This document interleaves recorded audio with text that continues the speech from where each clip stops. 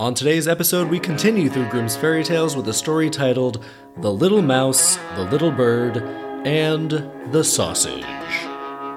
My name is Zach Stewart, and these are the Shadow Bear Story Sessions.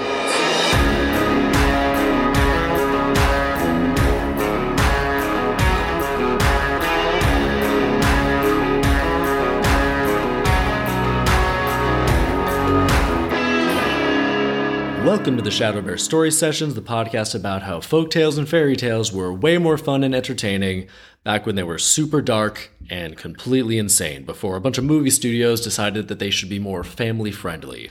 We don't need any of that, and so here at Shadow Bear, we're going through Grimm's Fairy Tales front to back, the original versions, and that brings us to the 23rd story in Grimm's Fairy Tales, a little tale titled The Little Mouse, the Little Bird, and the Sausage. Let's not waste any time. We begin. Once upon a time, a little mouse, a little bird, and a sausage came together and set up house. This is another one of these stories where a bunch of random, seemingly at odds cohabitants decide, hey, let's be roomies. And in this particular case, one of them isn't even a living thing.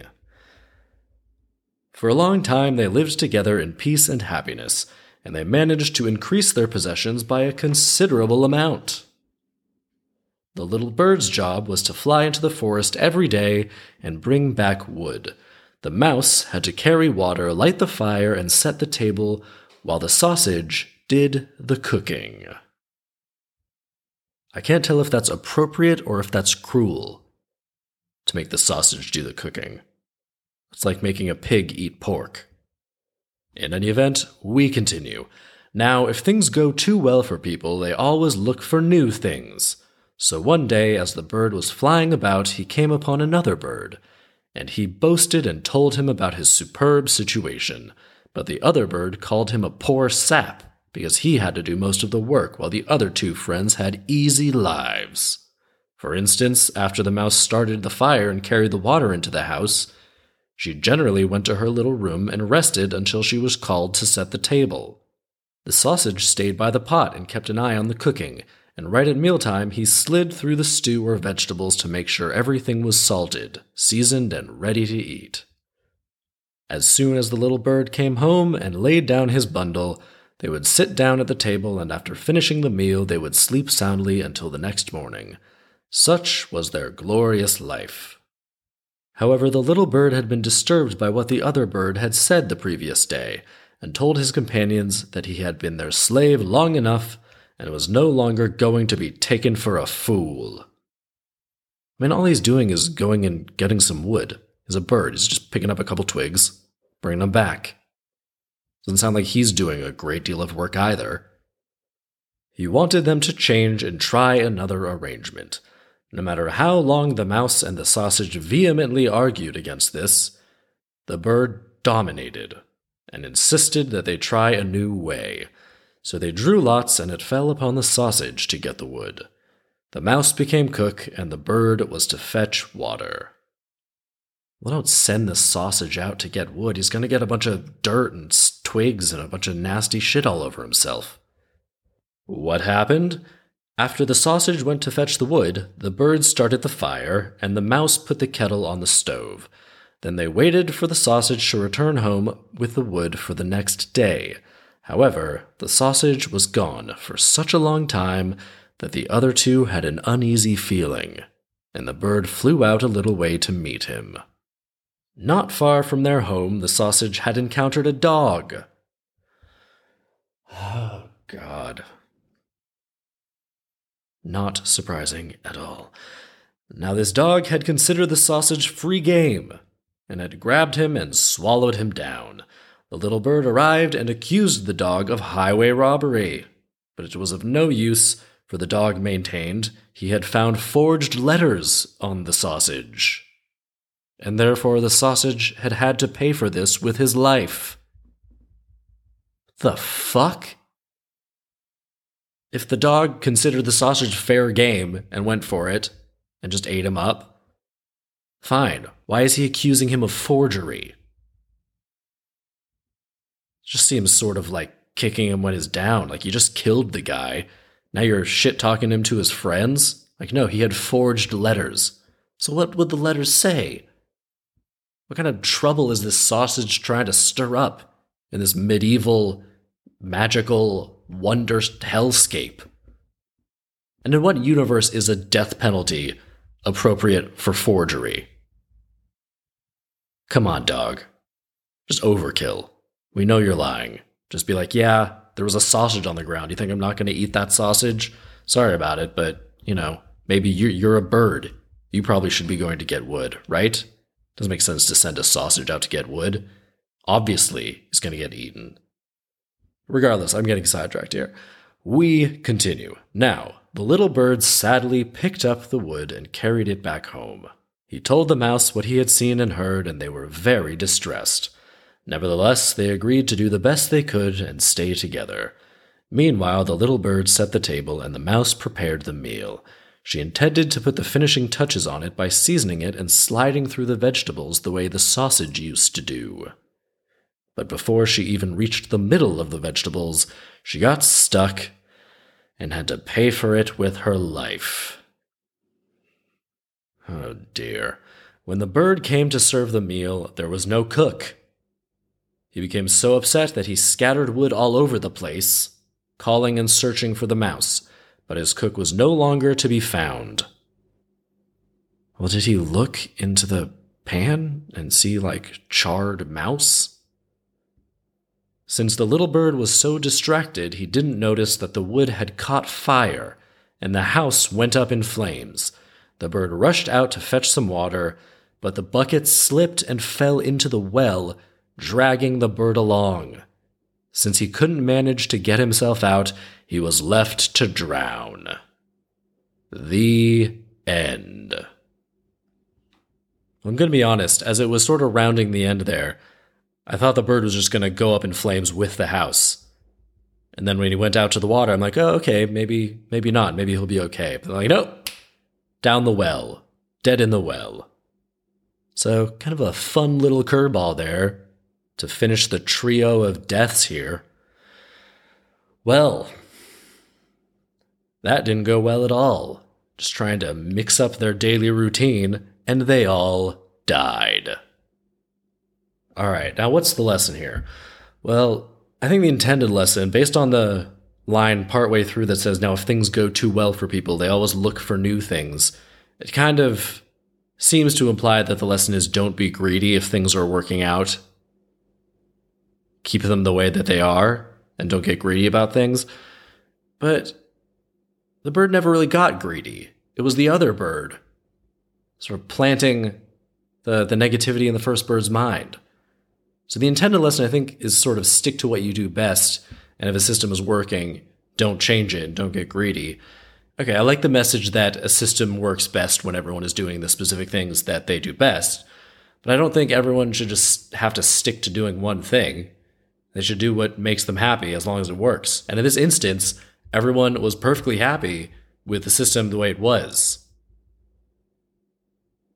It was the second asshole bird who comes in and judges the first bird's life. It was like, you're a sucker, man.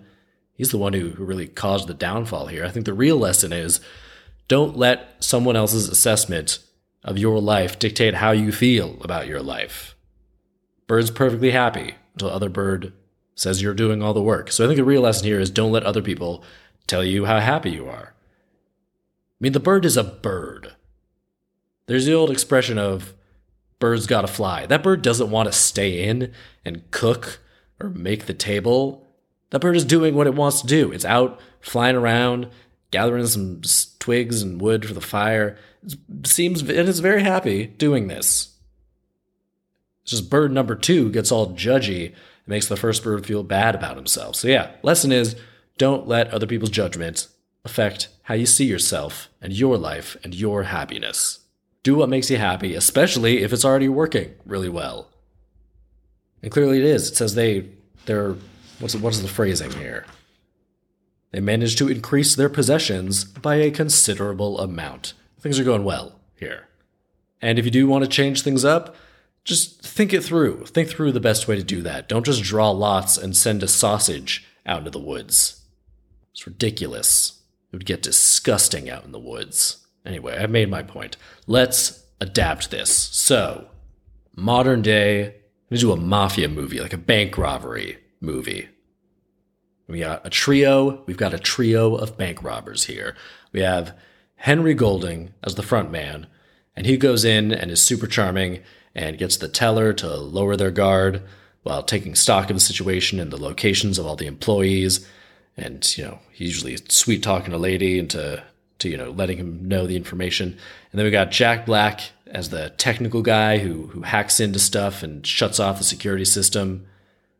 And so their system is Henry pulls out a gun and gathers all the employees after he's charming everyone, but he's doing it in a really charming and convincing way that's almost like, oh, you lovable rogue. So they don't even really mind. It's like all those sort of classic westerns and those movies where you got the charming bank robber who they almost let him get away with it because he's so charming. And that's where Lupita Nyong'o, the safe cracker and locksmith, comes in. She opens the safe, if necessary, and then gets into all the lock boxes, so they get both the cash and the jewelry and the stuff too. She's the lock picker and the safe cracker. And they get everything, and then they get out of there. And so after a few hits of a few banks, the mafia figures out who they are. So they're like an independent sort of group. And then one day, a mafia operative played by Adrian Brody, he's kind of bird-like, and he slyly finds Henry Golding and sidles up to him at a bar, strikes up a conversation, and tells him he knows who he is and he knows what he does. And they talk about it for a while, and Brody says that he runs this town, and Henry Golding should be working for him. But Henry's like, no, we have an independent operation, got a good thing going here. He basically refuses to work with the guy. And so Brody is like, okay, fine, sure. He accepts this in a friendly way. And they continue talking. And then Adrian Brody's like, well, it sounds like you're the only one who's really in any danger. You've got to handle the gun. You've got to deal with the employees. If any of the employees decide to play hero, it's you who's got to put them down. So you're really the one putting yourself in danger. Why are you doing all the work? You should mix it up. Seems like Jack Black and Lupita Nyong'o are taking you for a sucker, man. And Henry sort of brushes it away, but it sticks in his mind and it eats away at him to the point where a few days later he flips out and he gets mad. And then the trio argue and it becomes clear that Henry's made up his mind. He's pissed off. He's finally telling Jack Black, you're always just sitting safely in your truck outside, in your tech truck with all your computer equipment. Next time you're front and center. Next time you're the front man. And so the next time they're doing a job, and this time Jack Black is the lead guy. And he goes up to the counter and he tries to be all charming, but it just comes across as super weird and kind of creepy, which would honestly be hilarious to watch Jack Black just try to do all the Henry Golding, like charming, seductive moves with the bank teller, but they all just backfire and then security gets called over. And so Jack Black says, screw it. He pulls the gun and gets them all in one place. He gets all the employees in one place. And as he does this, Lupita Nyong'o is back at the van and she cuts the power to the security system, but she also accidentally trips the sprinkler system. So now it's raining in the bank as Jack Black is trying to get everyone together. And Henry is there, and he's like, I'll go get the money from the safe. Just keep everyone calm, okay? And Jack Black is like, you think I can keep people calm? People like you. They don't like me. People don't like me. You're the charming one. How am I supposed to keep people calm? Now they're all wet. You'd probably just make a joke about it, and everyone would laugh like, ah, ha, ha, we're in the rain. Nobody's laughing, Henry. This sucks. I'm not good at this. Why did we do this, Henry? And Henry's like, fine, I'll be fast. Just stay here. But then Henry Golding, not as good at a safecracker, Lupita tried to teach him super quick, but couldn't pick it up, obviously, because it's not his expertise. So he tries to get in the safe, but it doesn't work. So he says, fine, I'll use this blowtorch. But the blowtorch won't light because it's all wet because of the sprinklers. So he asks Lupita Nyong'o to try to open the safe remotely, but she accidentally just sets off all the security lights in front of the building. And so then there's like blaring security lights and an alarm, and just draws attention to the bank. But she manages to turn them off, and then Henry goes back to the employees, and he just asks one of them to let him into the safe. And the young woman, who would normally be charmed by him at this point, isn't charmed at all because the whole situation's going to hell. And Henry just looks ridiculous, but she's just like, fine, just so you'll all leave before this gets worse, before you accidentally shoot someone, I'll let you into the safe. So Henry gets into the safe, and he's about to start loading up the bags with the money. And so he drops all of his bags onto the ground to start loading them up when he's in the safe, at which point the blowtorch that he had been unsuccessfully trying to light hits the ground as he drops the bags, and then the blowtorch accidentally turns on and lights the big stack of cash on fire.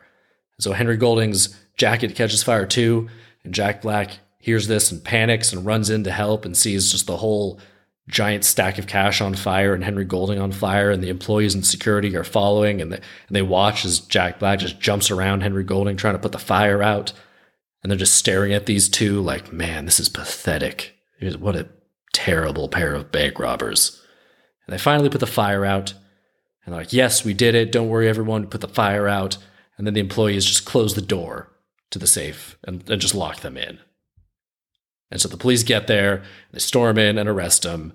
And Lupita Nyong'o is like, oh shit, just gonna quietly drive away here. But the police cars swarm the van and she's arrested as well.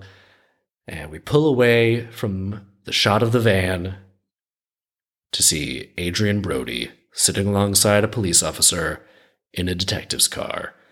And we find out that Adrian Brody tipped off the police after Henry refused his deal, and he said what he said to intentionally sow discord among the group to bring some friction. So, they might not be as quick and as smooth, and to give a sliver of an opening so they'd be able to catch him. But he had no idea that they just completely fall apart into a total mess.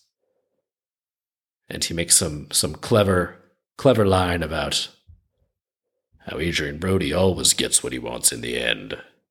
He runs this town, Brody style. The end. So that's how I do it. That's how I would turn this medieval tale about a mouse and a bird and a little sausage into a bank robbery flick, which would be pretty fun. I'd watch it. I'd watch the shit out of that movie. And yeah, that will do it for this week's episode. Come on back next week for a story titled Mother Hole. Hole is spelled with 2 L's. Don't really know what's going on there, but we'll find out next week. Thank you so much for listening. Don't forget to rate, review, subscribe, all that good stuff. Hit me up with your own adaptation ideas on Twitter, on Instagram. I don't really check the Instagram, to be honest, and I'm terrible at Twitter, but send them over to me. Would love to see them. You can also check out the website, shadowbearstorysessions.com. You can donate there, you can contact me, give some feedback, your favorite sections, your favorite adaptation. Love to hear from you. We'll be back next week with Mother Hole. My name is Zach Stewart, and these are the Shadow Bear Story Sessions.